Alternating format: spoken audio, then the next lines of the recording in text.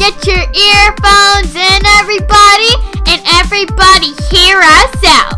We are Rabutin and Brian Dennis, and this is PVOTN. We've got my dad leveling up your awesomeness, dropping knowledge of TV, movies, and comics. We've got Brian Dennis flexing his nerd muscles. How you level up your awesomeness? He will solve the puzzle. Just when you thought you've heard it all, a new episode will come along. Won't you like, subscribe, and rate our show? One last thing. Leave a 5-star review before you go. Oh yeah! Welcome to Revenge of the Nerds. This is a podcast about the stories that could have led to your favorite movies, TV shows, and so much more. I'm Brad Labutin, and this is Brian S. Dennis, where the S stands for You're Welcome. We will be your guides on this quest to level up your awesomeness. That rhymes, actually. We will nerd out, we will get sidetracked, and we will have a great time. So, first thing I want to talk about is just a little bit of updates. I do have a new episode of The Fandemic coming out, and I do want to get your initial response because you people in the future will hear the intro to this right away. However, I just showed Brian this just a few minutes ago. Brian, what are your thoughts there? Well, my thoughts is I think we have a great new intro done by an fabulous fire brand new MC by the name of Leia, MC Zana. Bringing the fire like no one else. She's got the honey for you. And so we really want to hear your comments on it. But yes, your wonderful daughter Leia has shown her rapping chops with our new intro. So we definitely want to hear what people think. Not bad for a 9-year. So there's a little story that goes along with that. So I went to Fiverr and I actually had this all set to be done. Sure. Right? It was supposed to be all professionally done. So they made the beat and I'm like, yeah, I like the beat. It's reminiscence of Revenge of the Nerds. Right. And then they sent it back to me and they just had some Indian dude talking the stuff. And I'm like, this is the dumbest thing ever. I'm like, no, this is not what I ordered. So I've been fighting all day. And the composer, well, she's like, well, no, that's not what the deal was. I'm like, I'm pretty sure I said exactly what I wanted, and you could have said no. Sure. So I just said screw it. I'll take the little loss for the money. It wasn't too bad. Okay. And I'm like, you know what? If we're not going to have a professional rapper, I'm going to have a 9-year-old rapper. There you go. And we're going to go for the cute effect. There you go. We will definitely work on her rap name. And maybe we'll have her try it again. Once she's a little more comfortable. So I'm thinking for his rap name, what about Coast Stallone? I'll say it again, Coast Stallone, because she just flows. Right, she kind of floats with it. Say that without moving your head too. Yeah, right. Coast Stallone. And here's the deal. And here's the deal with Stallone Factory. Similar to Rocky, man, doesn't matter how many times you get knocked down as if you get back up. So I just dig it. I dig it. And, hopefully also when Leia hits her 60s, she has just miscellaneous tats everywhere that don't make any sense. Right. So there you go. So there we be. All right. And I think it's be cool to see her at school just yelling Adrian for no good reason.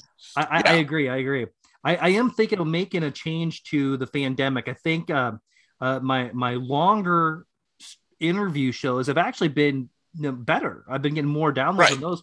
So I think I'm going to do 2 longer Fandemic episodes a month, and then I'm going to do 2 filler episodes that we're just going to go down the rabbit hole with either you or somebody else or somebody that I've already had on there. Sure. So I'm thinking that. So the world of nerdom is very much like quicksand in The Princess Bride. The more you struggle, the more it grabs you. Then if you don't get that reference, wait till you got to watch the previous episode of the Revenge of the Nerds podcast. Right, exactly. I think all the cartoons from when we were kids made quicksand out to be a lot more common than it really is. It just seemed like it was everywhere. I remember now. I'm a kid of the 80s and the early 90s, but when I was on the weekends or my mom worked a lot, so on the hence I'm a nerd. I would read comics and watch cartoons. I think it was the beginning years of the FX network. They had all the old superhero shows from the 70s. So they had the original Wonder Woman with Linda Carter. By the way, what a way to kickstart your puberty. So and if you have not seen Wonder Woman 1984, spoilers, so don't listen if you don't want to hear it. It is the only redeeming factor in that movie. Agree. It is the only redeeming factor in that movie. They could have done so much better about both Wonder Woman and Cheetah. That being said, I remember it seemed like every third or fourth episode there was quicksand. The A-Team, which was usually like in urban areas. I think Mr. T literally said, I pity the fool that gets caught in quicksand. Like it was just all these, like quicksand was, it was obviously a great plot device for the 70s and early 80s. But then when I grew up and I've yet to run into it, I'm a little disappointed. Right. I just wanted it to be like a news story that I don't want anyone to get injured over it, but you know, it's when these teenagers were walking along and they find, a big pit of quicksand, and they get rescued from it, or they only lose like a shoe, so everyone can go find it. But so for all you folks that if any of the producers are listening to the podcast, for those of you that tricked us into thinking that quicksand was going to be everywhere, you go in the same vein as those folks that said you have a permanent record. So I've always been able to get a job, so trust me, whatever's on my permanent record, no one's reading. I think we need to make some like caution quicksand ahead signs and just put them random places. Quicksand ahead. That, and did you notice, like, especially again in the 70s, so I saw this stuff in like Rerun the Syndication, but also there was a lot more car jumps. Like you could just be driving along and there'd be this really cool incline, like on the freeway, or there'd be like a log in the middle of like the backwoods. Like I grew up as a big fan of the Dukes of Hazzard. Now let's pause for the irony of that.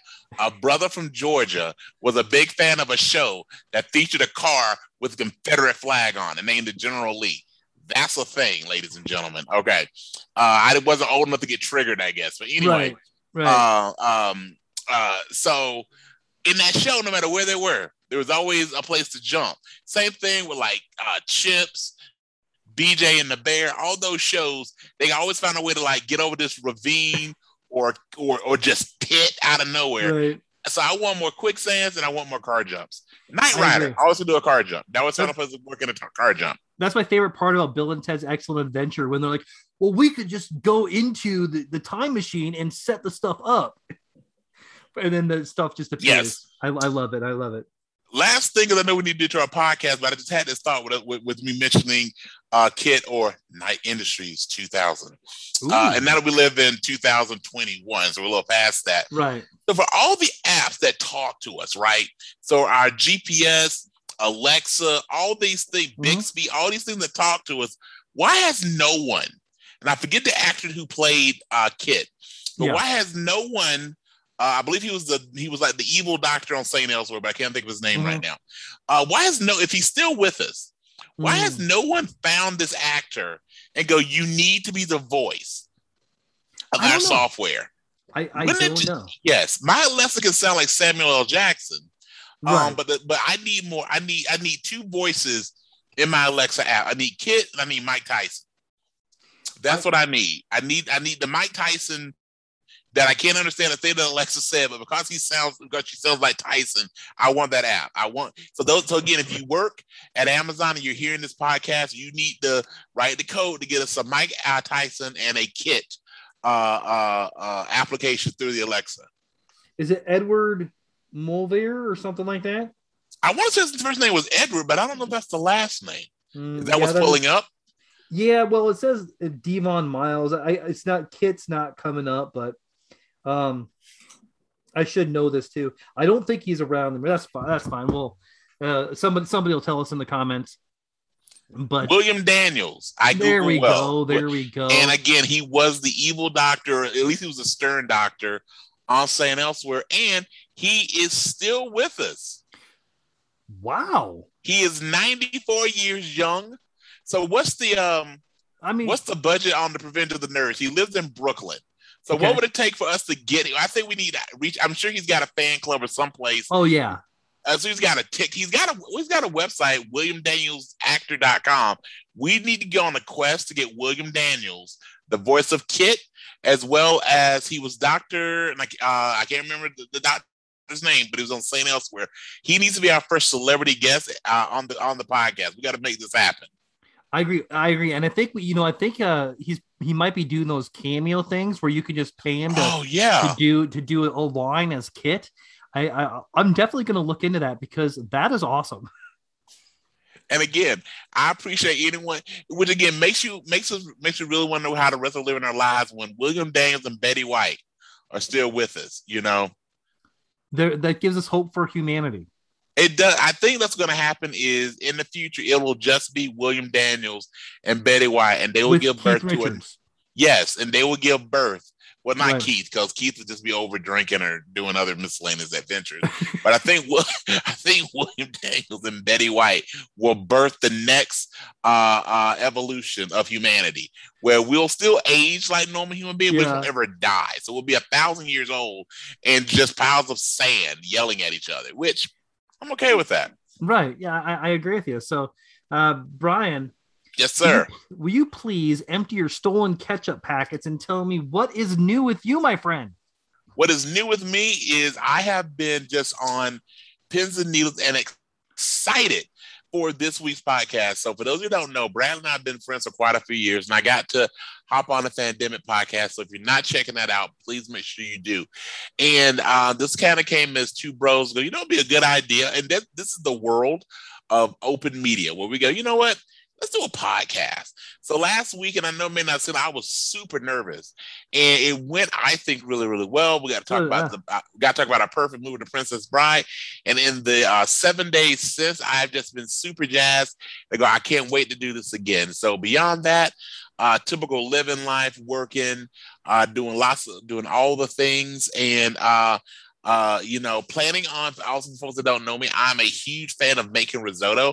So plotting my risotto adventures this weekend. So I've got the risotto recipe going in the back of the head. So awesome. We're doing those things. Yes, sir. What about yourself? Pretty uneventful, actually. I'm out of my big boot, so I have I can walk a little bit. Yes. Yep. So I actually went back to Taekwondo on Monday. That was fun.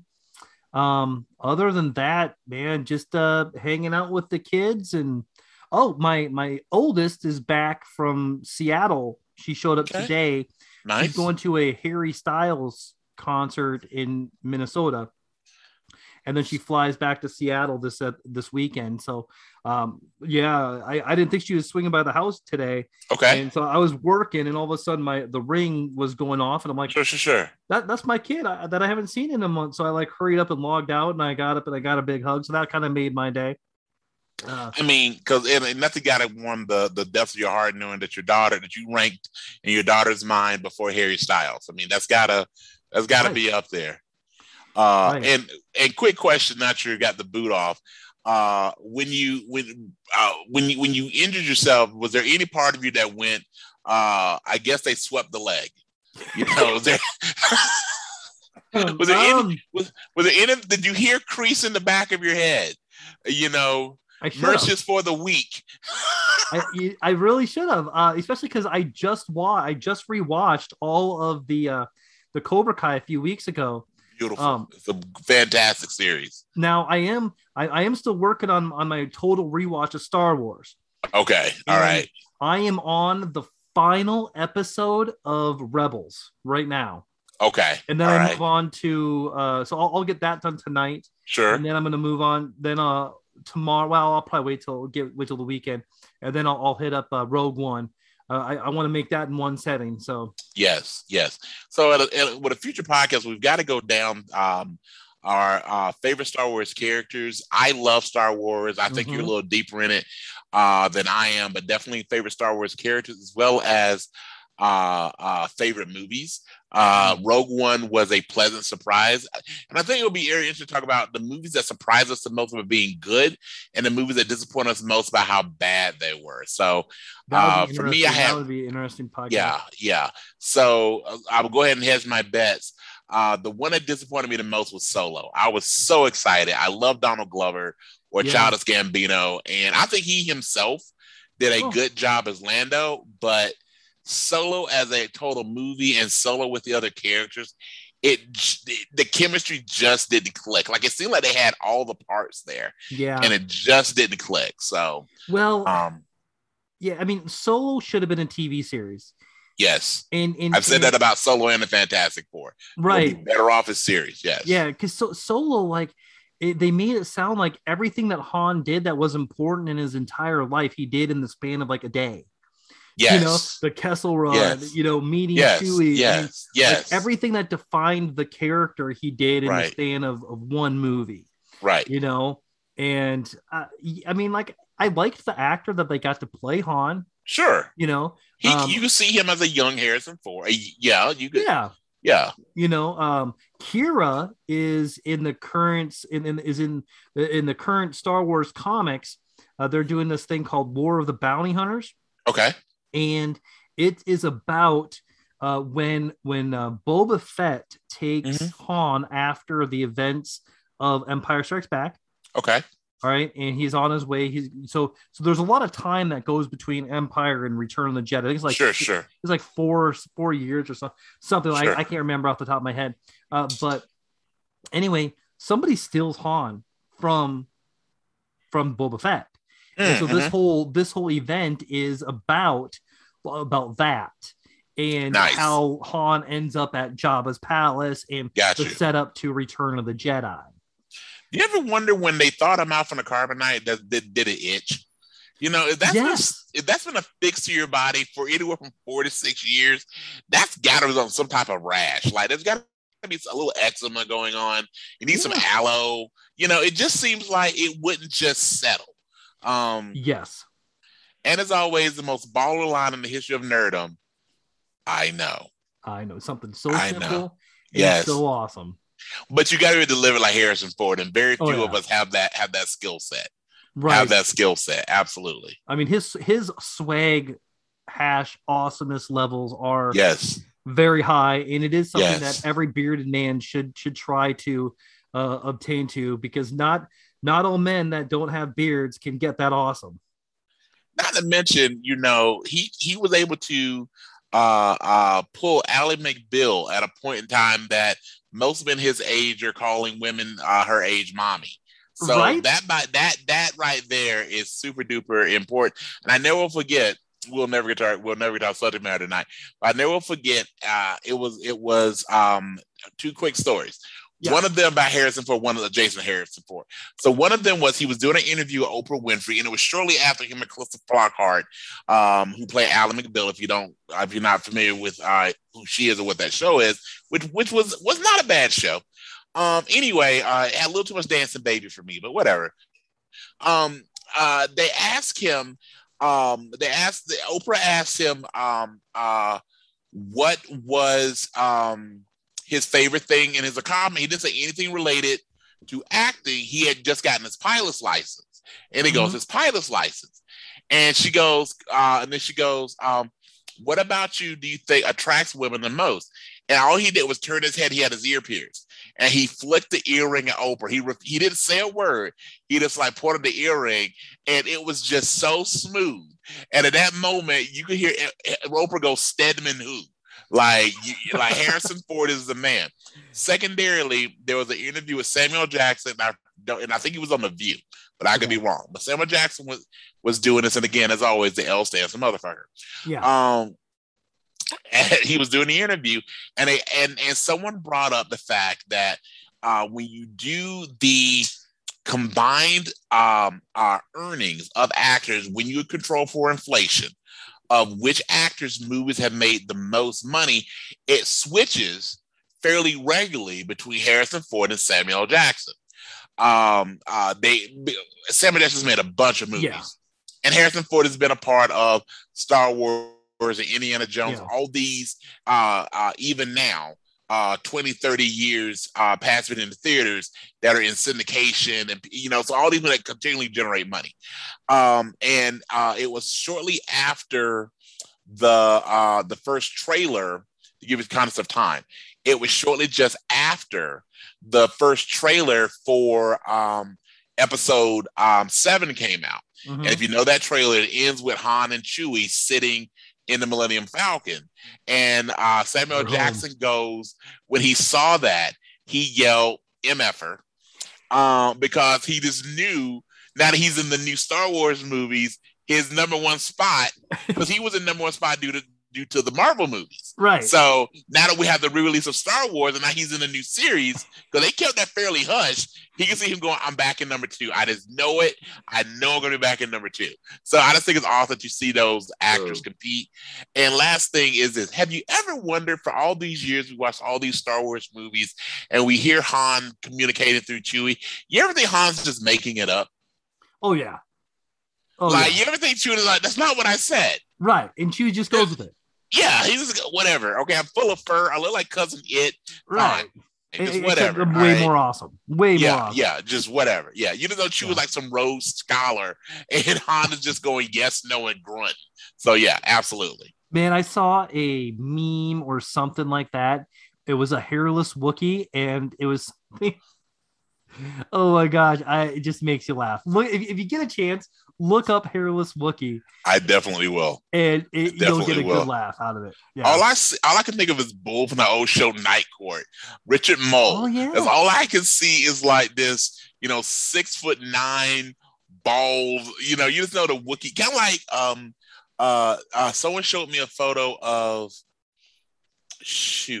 Paul Rudd. That's who it is. Paul, and I really enjoy Paul Rudd. Yeah. But if you ever see pictures of Paul Rudd can grow almost not your level of beard, but pretty close. Mm-hmm. So there's photos of when Paul Rudd has a full, badass beard, and the vibe he gives off is completely different than comedic, this is 40s Paul Rudd. And women, they've definitely, I think they've had a few of them on YouTube and definitely some on TikTok, where they show women Paul Rudd as he normally is clean shaven, Ant-Man Paul Rudd, and they go, oh, he's cute, he's funny.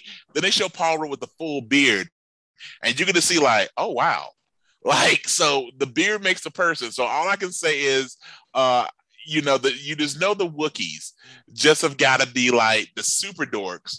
Yeah. Minus hair. So again, I will definitely look up hairless Wookiee after tonight's podcast. He does look really good with a beard, man. I look just at him. Yeah. And I hate to say it, he pulls off mustache. Yes. Few men can pull off a good mustache. Yes. I will say he's in there. And so is the one man that can pull off mustache beyond all is Kurt Russell. Yes. Yeah. Well, you know what? Once you sire Star-Lord, it's all uphill from there. Oh yeah, he's a celestial planet. So. Yes. But you got to wonder if he ever really made it out of Little China, and what happened with that beast on the back of his pickup. Oh, we will be doing a Big Trouble in Little China episode, and probably sooner than later. Yes. We'll talk about next week's episode. Sure. We got 2 more to do before we're gonna release the Kraken. So sure. Awesome. Right. Well, let's go ahead and get into the topic of the week. Absolutely. But today, go ahead. Well, it's rock, paper, scissors. Today we are going to take 2 Disney properties.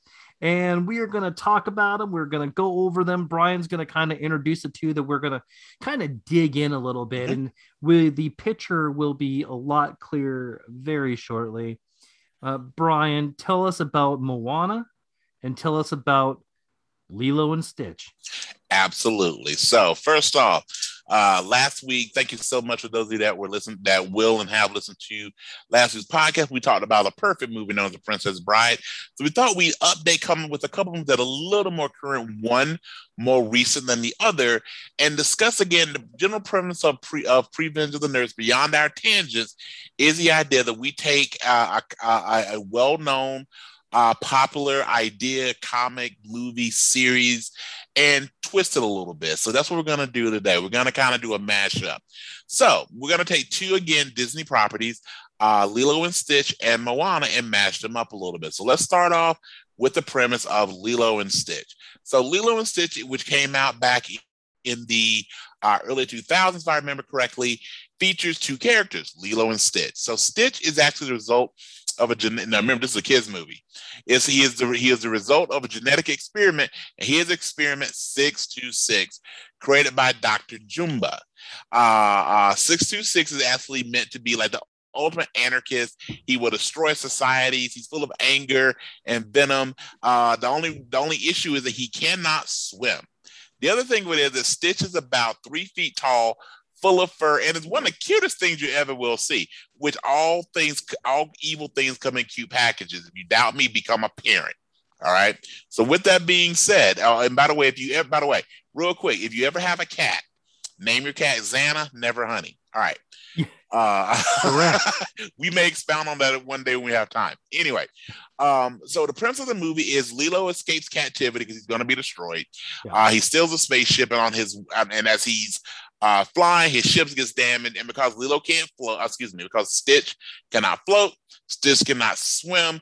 As he's heading towards Earth, and he's headed towards the Pacific Ocean, he's going to land in water, and the pilot's going to take his care of it, like he's going to drown and die a horrible death. Again, this is a kids movie. But of course, as he's getting close to it, there's a very small island off the coast of Hawaii that he actually crash lands into. And through the mechanization of the plot, he meets a little girl named Lilo, who, of course, as all great Disney movies are, her mother is dead. Her father is dead. She's an orphan being raised by a sister. And of course, because it's a kids movie, hilarity ensues, including Ving Rhames playing a character named Bubbles. All right. So that's Lilo and Stitch. So Moana, which is a much more recent film, again, Disney picture, also taking place in the islands, starring Pacific Islanders, is the story of Moana, who is an island girl who is a princess, who we learn through Moana that if you wear a dress and have an animal sidekick, that makes you a princess. Agreed. No stereotypical gender roles there. Again, this is Disney, right? Right. Very inclusive. Okay.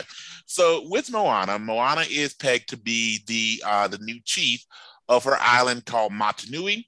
And what her job, and so she really, both of these have really good music. We get a Winona Judd song remaking Elvis and Lilo and Stitch, and Moana is a musical. They're singing throughout it. You're welcome. You're welcome. There you go. All right. Remember, Brian S. Dennis stands for you're welcome. So with Moana, instead of her she does not want to stay on the island. She's drawn to the ocean. In fact, the ocean plays a character, this living wave that gives her the heart of Te-Fiti, which is an island. And what happens is, and this is the central part of the film. There's a character named Maui, who is voiced by Dwayne Johnson. Some of you may know him as The Rock, professional wrestler, TV host. He is Too Fast, he's Too Furious, that guy. Okay. He plays a demigod of Earth and Sea who steals the heart of Te-Fiti, which is the mother island.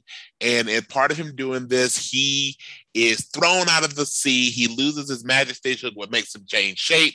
And Moana's job is to find him, to find the heart of the ocean, to return it to Te-Fiti. So basically, the world is back in balance. Because at this point, fish are dying, coconuts are dying, her people have no food, her people are really struggling. So her job is to save the world by finding Maui, finding the heart of Te-Fiti, and returning the heart from whence it came. With that, really quick aside before we get to actual how we're going to put a spin on this is this. Dwayne Johnson, who plays Maui, who sings several songs, that's a very good singer, has a young daughter, and I forget her name. But as most of the, and again, if you've never seen either of these movies, check them out. They're both really good. I like Moana a little better than Lilo and Stitch, but it is fantastic. Stitch as a character is just priceless. Yeah. If you've ever been around a little girl, Moana is a really good. Lilo is a really good representation of like a 10-year-old little girl. Yes. But with Dwayne Johnson playing Maui and doing so many songs, his youngest daughter, is a huge fan of Moana. And there's multiple social media posts on Facebook, Twitter, TikTok, where he's trying to convince this little girl, and she's so young, this isn't a bit. This is authentic. Yeah. He's trying to convince her that he's Maui. And her response is, no, you're daddy, including singing the songs. You can tell it's the same voice. Yeah. Everything about that. And he'll turn the music down. It's just him singing, I am Maui. I'm your favorite character. Your dad is Maui. Forget all this wrestling stuff that bought us this multi-million-dollar home. I'm the guy in the movie that could turn into a shark, right? And her response was, which is great for every little kid, basically, oh, you silly man. You're not Maui, because Maui's on television. Maui's on Disney Plus. You're daddy, and you make me grilled cheese sandwiches. So that by itself includes the really ups the cute factor that you see how popular this movie is and how it plays out in those homes. So now here we'll go, for interest of time, how we're going to do our mashup. So with Lilo and Stitch, the crux of the story starts off when Stitch escapes his alien stronghold, and his ship crashes in the island in the Pacific Ocean, which we're led to go is really close to Hawaii, and that's where the movie takes place. He meets Lilo, and that's where the plot takes from there. And our version of this, on Stitch's way to Earth, and he encounters a wormhole, because again, in science fiction, there's always the aspect of time travel. So Moana takes place pre Hawaii really being a place. Motunui is the name of the island they're on. So in this one, Stitch is transported however far back it takes to get to the storyline and plot line of Moana. And instead of it being Lilo and Stitch, it becomes Lilo and Moana, and Stitch and Moana, Moana and Stitch. And it is Moana and Stitch's adventures to, again, find the heart of the ocean, found Maui, and put the heart of the ocean back. So that's where we're going to take it tonight for a little bit, is the adventures of Moana and Stitch. I dig this. I think that's awesome. I love the Disney what if, like the Marvel is doing, Sure.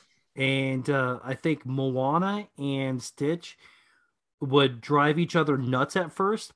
And I think that Stitch would really mess with Maui after they find Maui. Yes. And I think you would get so much great comedy out of those. Like Maui pretty much trying to kill the alien several times. Yes. And then even his tattoos would be against Stitch as well. I like it. I like it.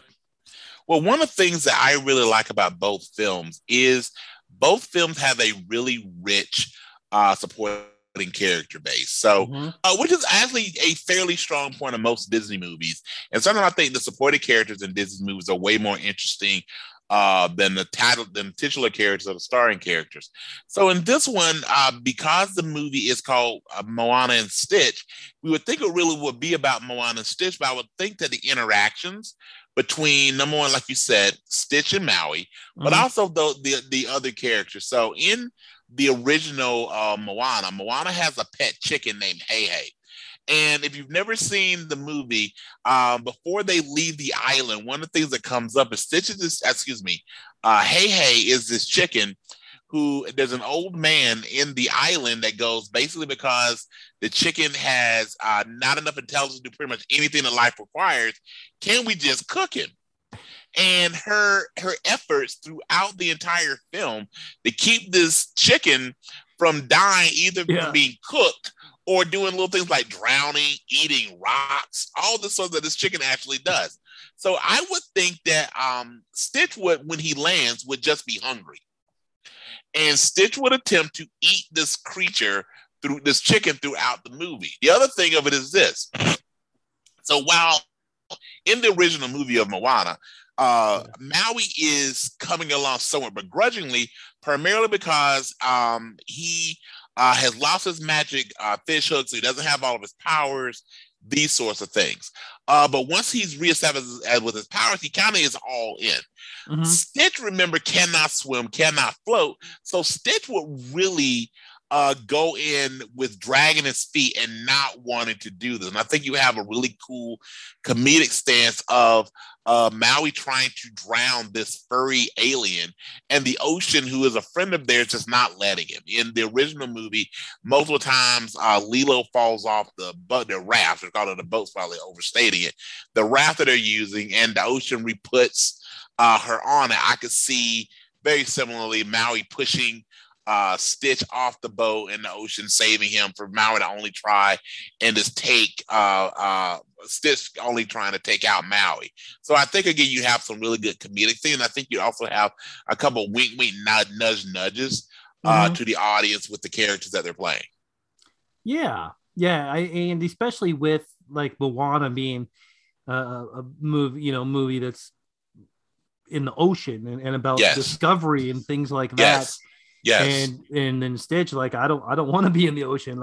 Leave me the heck alone. I'm gonna be on land. Absolutely. One of the things I've always, again, I personally am a big fan. Again, I've shared this, will come up many times in our podcast. I absolutely love professional wrestling. Maybe not as much now as I used to, but I'm a big fan of professional wrestling. The Rock is one of my. Yeah, it's getting there. Oh man, we may have to discuss that for our deep fake nerds out there, that the world of wrestling. But one of the things that anytime that The Rock is in or Dwayne Johnson, I think that's what he goes about professionally now. Anytime he's in something, there's some level of physicality in what he does, whether it's the Fast and the Furious movies, whether it's San Andreas, or all these movies that he plays in. By the way, so part of me goes, we've got to have some type of somewhat fight between him and Stitch. Maui is stuck on an island because Maui also does not float. In fact, that's part of the song. You're welcome, that Maui can do anything but float. So I could see them having a la Shrek, an impromptu wrestling match where all of a sudden they string ropes from the coconut trees, and now you've got this squared circle where they go, and you maybe see the Maui character doing some of the Rock's repertoire. I also think, again, to bring a bit of the real world into the world of this movie, and again, a wink, wink, nudge, nudge to the adults and the parents in the audience, would be if you've ever seen anything where The Rock and Kevin Hart are in the same place at the same time, whether it's been the two Jumanji movies. Hopefully we get a third. Will it be the fourth Jumanji movie? They're doing two more. Two more. Fantastic. Yeah, two more have been greenlit. Yeah. Fantastic. I know the pandemic had impacted that. And also Central Intelligence, where you just get to see this huge, again, he's probably 6'7", probably 280 pounds of pure muscle in Dwayne Johnson. And a guy, have you ever seen Kevin Hart in movies where he takes his shirt off, whatever? He's basically one big muscle. He's just about 5'5". So you got The Rock, who's easily twice his size. But anyway, I can see maybe having a character that they bring in for this, or maybe Kevin Hart is Stitch. You bring like Undertaker or Stone Cold to do a voice of somebody. Like easily, Maybe put Heart of the Ocean in the middle of a championship belt that one of them wears. At some point Maui goes and land a SmackDown, or Stitch funnels his inner Ric Flair, and we got a woo and a strut. So goes, you can't see me. You know what, Brad, as much as I love you, bringing a John Cena reference into our podcast may break us. I'm just saying, it may break us. I can see that. Speaking of Cena, because we're going to do our tangents, there's a movie on Amazon called Vacation Friends. Have you seen it? I have not watched it yet.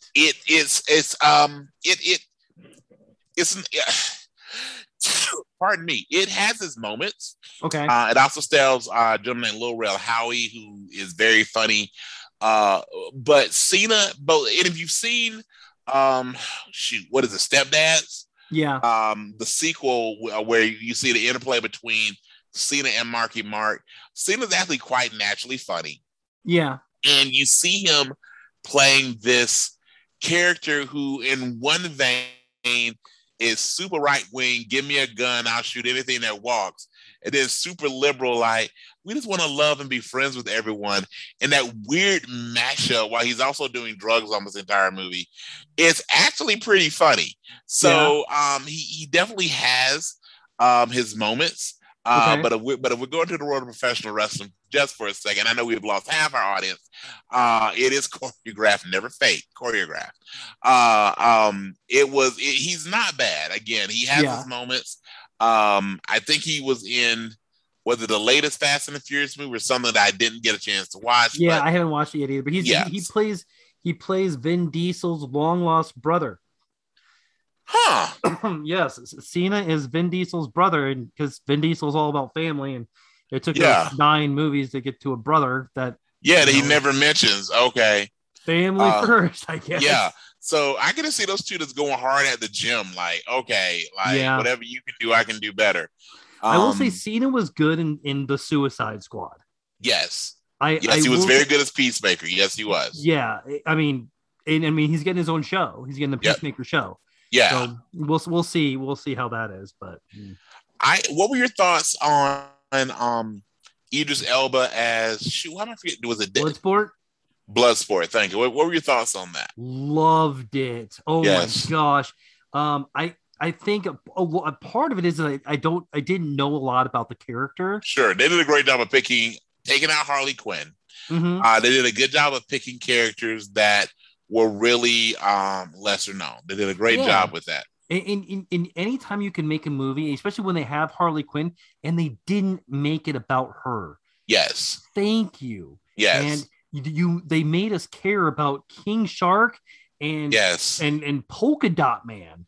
I mean, like, how? And again, no spoilers there, but Polka Dot Man was an extremely sympathetic character that honestly, by the end of the movie, I wanted more of Polka Dot Man. I wanted more of Ratcatcher 2. Like you said, it definitely made King Shark. And again, Stallone, and speaking of Vin Diesel, Stallone and Vin Diesel could probably make a mint showing actors how to use either one or no words to up your acting chops. So no more than 3 words. Yes. Adrian and I am Groot. Yes. I was going to say, I think Stallone is definitely more verbose as King Shark than he ever was as Rocky Balboa. So and again, as we do our regular tangents, growing up in a primarily African-American household, we hated Rocky's guts.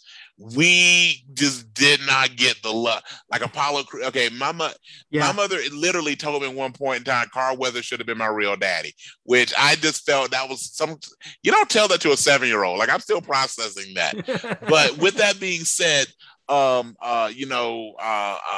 assuming most people, if you cared, you watched Rocky. Mm-hmm. The first fight ended the way the first fight ended, which they needed to build to the second fight.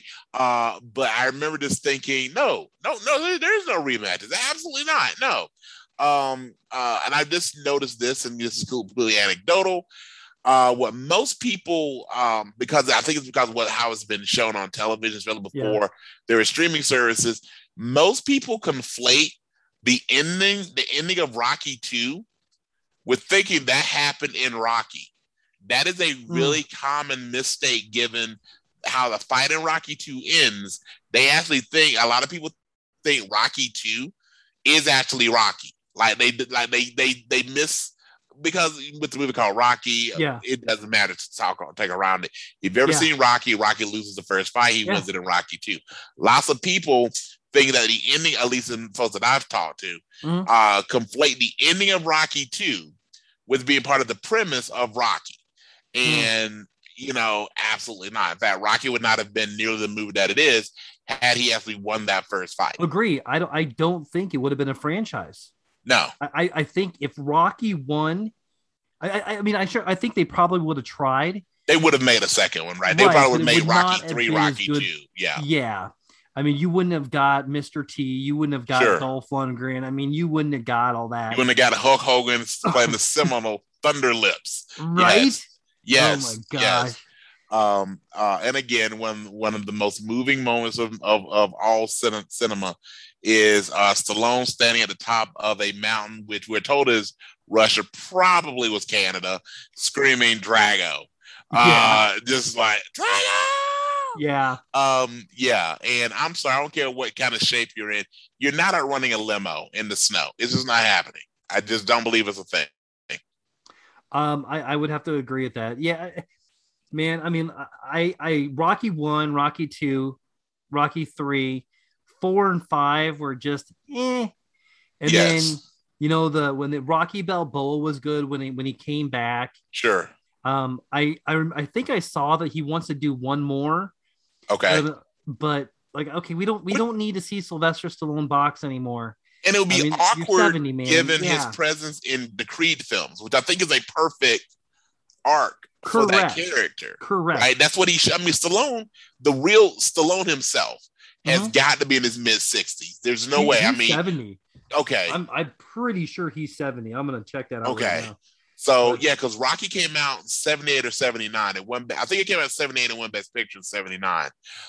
So he would have been mid-20s then. So him being 70 would not shock me at all. Yeah, he was born in 1946. Okay. My people didn't have rights then. Okay, interesting. Yeah. Wow. That's He's awesome. like 75 years old. Okay. And the dude, I mean, I wouldn't pick a fight with him. Nor Brigitte Nielsen. Who? Or Brigitte Nielsen. I would not. She played Drago's wife. Yes. Oh, yeah. Yes. And she makes a cameo in Creed 2. Yeah, I remember that now. So she makes Dolph Lundgren a little bit of a sympathetic character. Is he still on the roids, you think? Is he still on the roids? I don't know. I think he probably gave up that. I mean, Dolph Lundgren, that dude is super, super smart. He has degrees in like poli-science. I mean, he is a nuclear, like, I don't know what his degrees are in, but he is one of the smartest actors out there. And another one I heard, Dave Mustaine from Megadeth, I guess, is super, super intelligent. Yes, they have. There's actually a fair amount of celebrities who either would or are in Mensa, and is very. Or when you look at the places where they've gone to school. Conan O'Brien famously. I don't want to misspeak now, but he went to one of the Ivies, either Yale or Harvard, and I think it was Harvard because he wrote for their comedic magazine. So you can definitely be young, smart, attractive. Again, to pull up the 90s card, both Mayim Bialik and the actors that played Winnie Cooper are both have PhDs. Mayim Bialik is in neuroscience, and I want to say, and again, Danica McClellar, that's her name, who played Winnie Cooper, came up with some really new mathematical theorem. So it's just like, oh, incredible. So there's brains and acting talent don't necessarily go, not necessarily mutually exclusive at all. Did you see they're rebooting Life Goes On? I saw they're rebooting Wonder Years. I did not see. Really? The sister, I forget her name, Stephanie or something like that. Yeah. Okay. Yeah. I mean, I don't know how far Corky will have to be part of it somehow. Yes. I'm sure he's still around, but yeah, I saw, I'm like, in some shows, when you hear they're going to reboot, you're like, sure. But when I read The Life Goes On, I'm like, yeah, okay. Yeah. Speaking of shows that they've rebooted, on Disney Plus, and forgive me for I'm going to butcher the characters. I'm not even going to try it, but they basically have a reimagining of Doogie Howser. It is so good. It is. I've seen the first 2 episodes. I think the new episodes come out maybe Thursday, so that'll be tomorrow. Yeah. When we're recording this, it's Wednesday. But I actually watched it begrudgingly. It was there. I was looking for something to watch, and I saw it was only 2 episodes. So I can binge these 2 if they stink, whatever. And it had me episode 1. And also the Turner and Hooch reboot on Disney Plus, starring Josh Peck. Who went from the chubby kid in Drake and Josh to being like a stud. Like, and I love the fact that they bring in because I think this part of it because again he lost a ton of weight. That he that the smoothies and the working out. And I think that's something that's really important. That's a word. Important to him as a person that they've now added that to his character. And and let's think this through again. So being stuck on an island for multiple years didn't take Tom Hanks out. Being stuck in an airport didn't take Tom Hanks out. Being on the Apollo mission where they're venting gas, let's be real, you're stuck in an enclosed space with Kevin Bacon, did not take Tom Hanks out, but dude has a heart attack. Like, yeah. I just don't want to be in the world without Tom Hanks. Like AIDS can take out Tom Hanks. We went dark there for a minute, but at least that's a way to go out. But you just can't let Forrest Gump just have an off-screen heart attack. No, they should have put him in at least for one. Give us a flashback. Yeah, give us a flashback. So anyway, as you can see, we start off talking about Lilo and Stitch and Moana. We've now gone to Life Goes On, and we brought it back to Disney. Hauser. I mean, we brought it back to Disney Plus. So I mean, bring it back. Yes. So, great job on the topic. I think you really did something good with Lilo and Stitch and Moana, and I think we'll keep that in there, and we'll maybe touch more on that again. I want to hear what you got for me. Yes. For your segment of the week. Absolutely. Our segment of the week. So again, as we are starting this new podcast, so every week, so first off, one of the reasons why you hear Brad and I go on tangents, kind of jump from this, that we feel the best way to do this show would be to do it very organic. So we have very little structure and framing of this. We compare notes a little bit about, we're going to talk about a couple things during our time.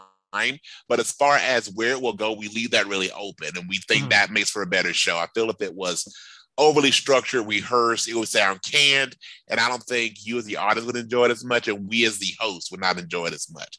So with that same vein, we each have our segment of the week where we come up with something in the world of nerddom where we're going to talk about a premise, a character, an event, something through a lens, and we'll talk about that here in a second, and see if the other person can figure it out. So the one I'm doing this week is, can you guess the character's dating profile? Ooh, okay. Yes. So before I get into this, I want to be fair. Okay. So for you to get this right, if you can get the character's name, fantastic. Okay. But if you can't get the character's name, if you can give enough of the description that it's clear you know who I'm talking about, including where the piece of the book, the movie, the play, the film, whatever, like give me some substance where he's at, I'll definitely give you your points, okay? Okay. All right. So if you need me to read this a couple times, I will gladly do that. But when you're ready, sir, I am ready. Give it to me. All right. So this is this person's dating profile. I am not your average middle-aged doctor. I enjoy riding my Harley, and I love to hit the gas. Have cuffs, will travel. The only thing sharper than my wit are my tools. Beware, I'm a handful and a mouthful. Just ask Audrey. At the end of the day, it doesn't matter if you like me, because my mama loves me. Okay. Ooh, did I stump you? You want it again? Yeah, give it to me again. All right. I'll even enunciate a couple clues, see if that helps you out. Okay. Not your average middle-aged doctor. I enjoy riding my Harley, and I love to hit the gas. Have cuffs, will travel. The only thing sharper than my wit are my tools. Beware, I'm a handful and a mouthful. Just ask Audrey. At the end of the day, it doesn't matter if you like me, as long as my mama loves me. Okay, so let's go through some processes here. So the Harley. So I'm starting to think about a doctor who drives a Harley. That's the first clue. Mm-hmm. And I figure if I can boil it down from there. So then we're going to look into I'm going to start off by looking in the Marvel movies, and nothing is jumping out at me. I give you a hint. It has nothing to do with Marvel. Okay. It's a very popular movie. I give you a couple of hints. Okay. Very popular movie. Okay. That is also a play. Pardon me. It's a very popular movie that was also a play, but most people have seen the movie version of it. It is a musical. Okay. And it has an incredible amount of talent. And I will give this is the last hint I will give you. The biggest thing that I mentioned was the character's name, Audrey. It is not. Would you like to know? Give me a second. You have all the time you want, sir. Let's see here. This is when we need to do this live. We could be getting like folks to start sitting in comments and see if anyone gets it. All right. Oh, absolutely. That will so happen. Give it to me. Okay. So the character's name is Orange Scrivello. And if you don't know who Orange Scrivello is, he is the dentist played by Steve Martin in Little Shop of Horrors. Oh my gosh. So Man. If we go back to the dating profile, I'm a middle-aged doctor. Dentists are doctors. He likes to ride a Harley or a motorcycle. He likes to hit the gas, right? Remember, he would do the gas, have cuffs, will travel. There's a scene where he makes sure that the female character has the handcuffs. His tools are sharper than his wit, as Rick Moranis that one. Beware I'm a handful and a mouthful, just as Audrey. Audrey famously eats him. Audrey too, the Venus flytrap. And at the end of the day, it doesn't matter if you like me, as long as my mama loves me. If you know that, if you know the song where he talks about being a dentist, he keeps a shrine regarding his mom. In fact, he goes, somewhere above me, my mama loves me. So there it is. Okay, and I should have focused more on dentist. Yeah, and then because if I dentist, next time I think we'll play this game. You got to give me like 5 yes or no questions. I will gladly do that. Okay, I will gladly do that. Yes or no. We'll do like 5 questions. Okay. Perfect. So mine, I am in a huge Star Wars thing right now. So I'm gonna pose another kind of like alternate reality in the world of Star Wars. Sure. Okay. And so mine is what if Anakin was trained in the dark side by Palpatine after Maul was killed in episode 1. Okay. So I'll set it up a little bit. So after the end of episode 1, Maul's dead, or well, he's not dead. There's a half price sale at the mall, right? Yes. And so Obi-Wan goes to tell the Jedi Council that he's gonna train Anakin, but all Anakin knows is that he was supposed to watch Qui-Gon, and Qui-Gon is dead. So Anakin walks away, and because he doesn't know what he's doing. Absolutely. And who's there to pick him up? Yes. But a Sheev Palpatine. Yes. And he takes him somewhere.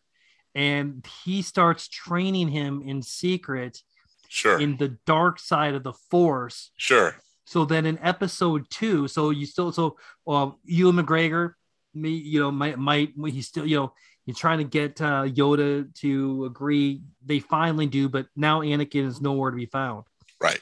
And so then the whole episode 2 and 3 change. Right. And so he's Vader from much earlier of an age, and he's not all mechanical Vader at all either. Right. And he still falls in love with Padme, because I'm thinking like their lair is going to be on Naboo, because he already has that relationship with Padme. Sure.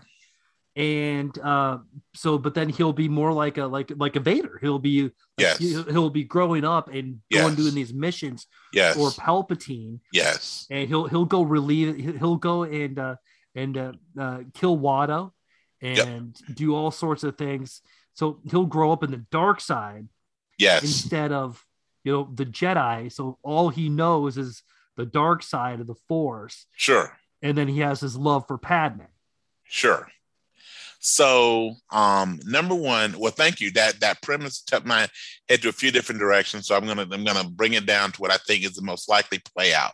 So I love one of the things that you said, because it lets me play with this a little bit, is that he loves Padme. Fine. Yeah. I think the biggest shift will be that Padme does not love him.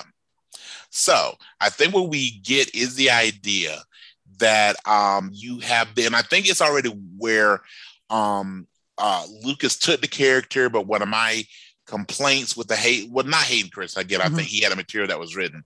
One of my complaints with the presentation of young Anakin is they made him far too non-committal one way or the other. I wanted Anakin to either be the one that was really on the side of the Jedi, the side of light, and he just, because he authentically falls in love with someone, and he has to choose his commitment to the Force / really his commitment to the Jedi Order. And I think that was where you really could have played with some of that morality of the character of the Jedi Order is not the Force. And many times they put themselves in that position where he could have that moment, especially if it was with Yoda, of the Jedi are not the Force. Right?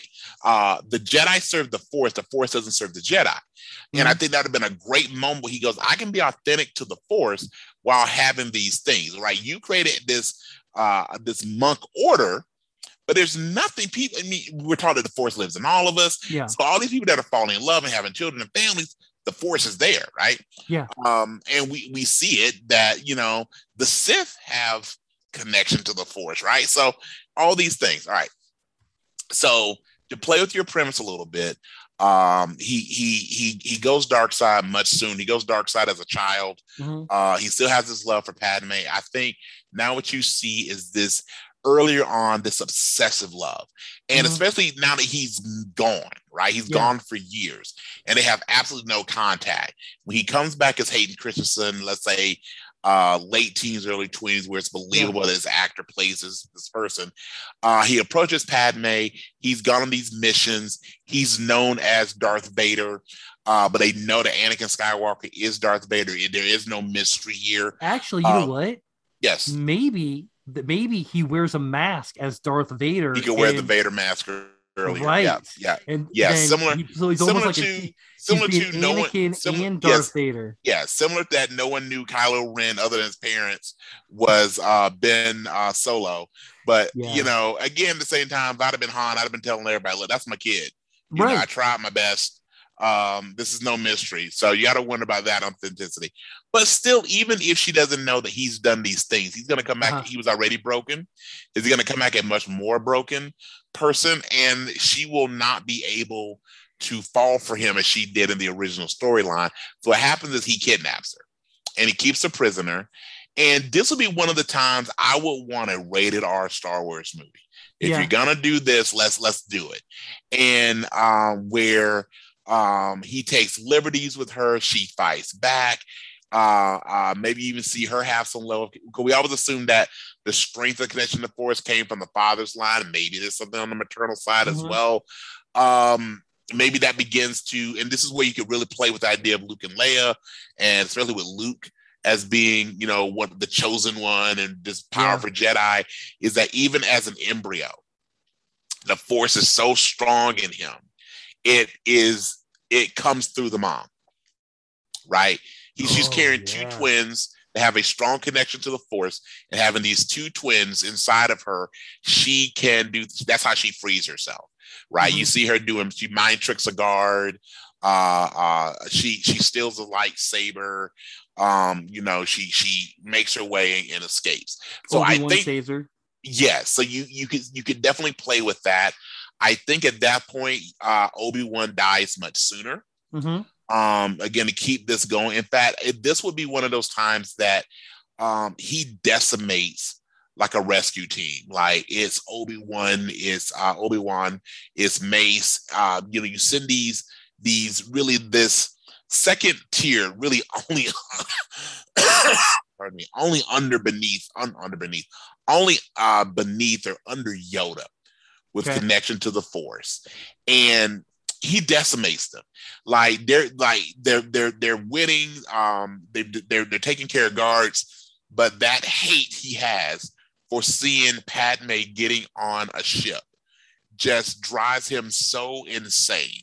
And you see the dark side come out in full glory, for lack of another term. He decimates these high-level Jedi, not in time to stop her, but you see him standing there with these masters at his feet, dead or begging for mercy. And he saves Obi-Wan for last. And you see Obi-Wan basically him going, tell him where she's going. He refuses. And again, I think of it from maybe a visual standpoint. You see the saber above Vader's head. And you see Vader, you see Obi-Wan going, Anakin, no. And he goes something versus, there is no Anakin, there's only Vader. And boom. And he thrusts down. That's the end of the shot from there. And you just see Padme on a ship heading for safety. I think that would be a phenomenal way to take that. I think you would have a great reimagining of that storyline. And now we have the entire quest is because he knows she's pregnant. Yeah. About finding his twins. So now you have Luke and Leia maybe raised together because there's safety and staying together, or if they are separated, they at least know each other exists.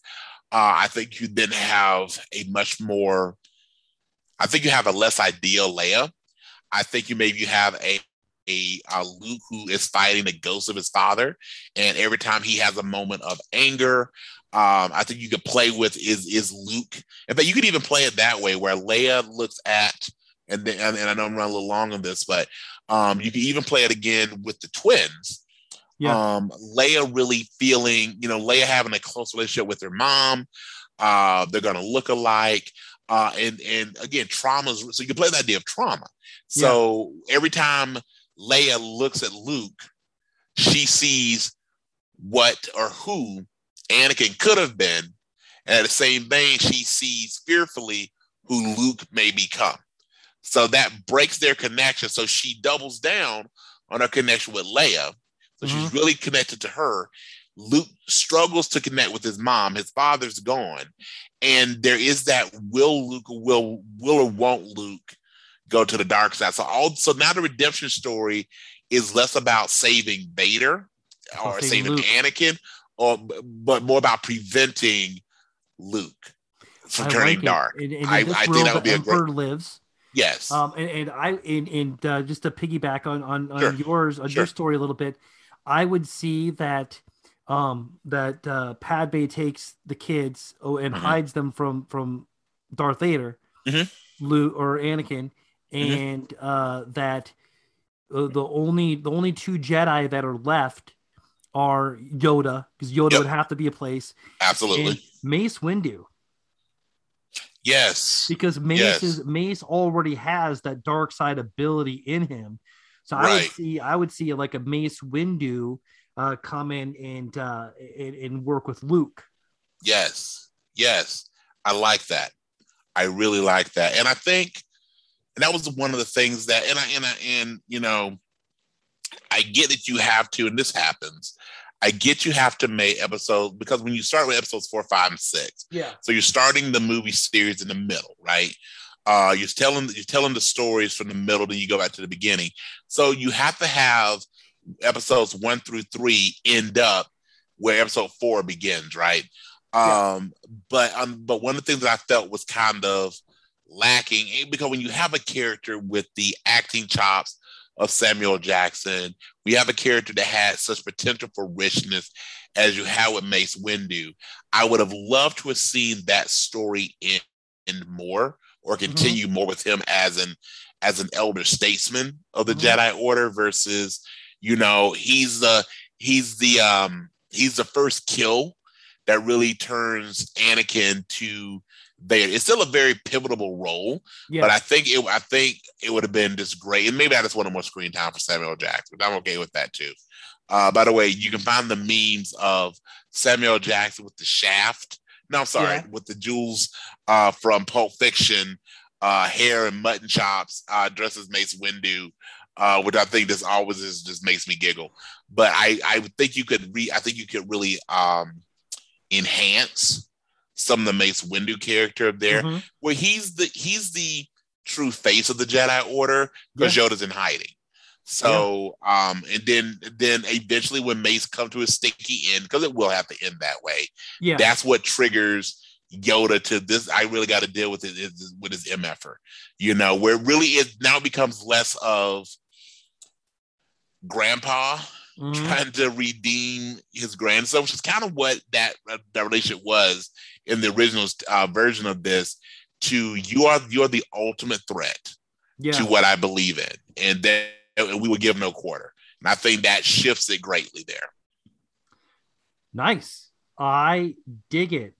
Anything more you want to say about that? Any more Samuel Jackson, it works well for me. And I just think we need to get a hold of George Lucas and go, you need to get an Elseworlds thing going, and you need to buy these ideas from us, man. I think we're making a mint. We're giving this away for free. We got to do a disclaimer. That's right. We got to do a disclaimer that the ideas belong to the ideas in this podcast belong to the creators and them alone. So that was fun.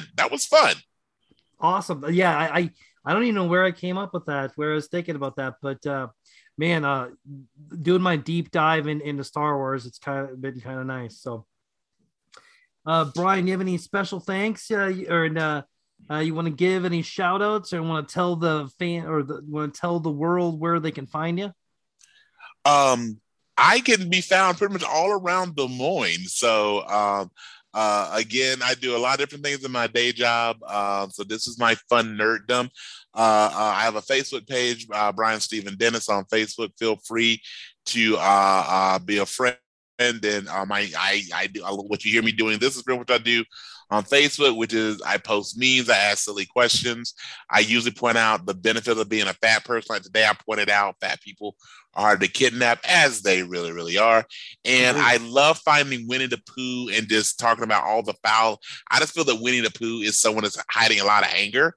And I just think, so I do my best to find examples of Winnie the Pooh choosing violence. So thank you again. Every time we get to do this, Bradley, as a buddy, as a friend, this is the highlight of my week, and I really enjoy it, sir. Awesome. Well, I appreciate it. So you can tweet me at Fandemic3 or message me on Facebook at The Fandemic. We do have a Revenge of the Nerds Facebook page. I haven't put a lot of work into it, so more to come on that. Absolutely. We do have more episodes coming. If you want to catch me, you can check out my podcast, The Fandemic. Brian will be on there again. We're going to do a launch episode before I release everything. We're going to cover Batman, The Long Halloween, which will be perfect in for the month of October. If you would like to help me out with a one-time or monthly donation, you could do so at patreon.com/fandemic. Now, when you're in there, make sure that you put PVOTN on there, so I know that you're coming from this page or from this show. I have 3 tiers of awesomeness. I got a basic tier where you'll have an opportunity to take part in a monthly Patreon Zoom call. And myself will be in there. Brian will have an open invitation in there as well. Absolutely.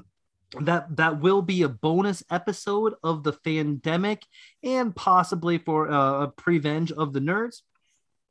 You'll also get a chance to get some special Kaylee's cookies. I'm going to do a cookie contest every quarter for 12 nerdy cookies. So tier 1, you get 1 shot. At tier 2, you get everything from tier 1 and you get 2 shots.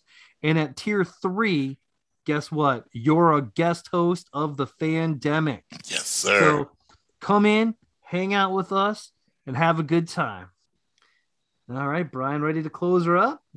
We are. And again, thank you for each and every one of you for listening.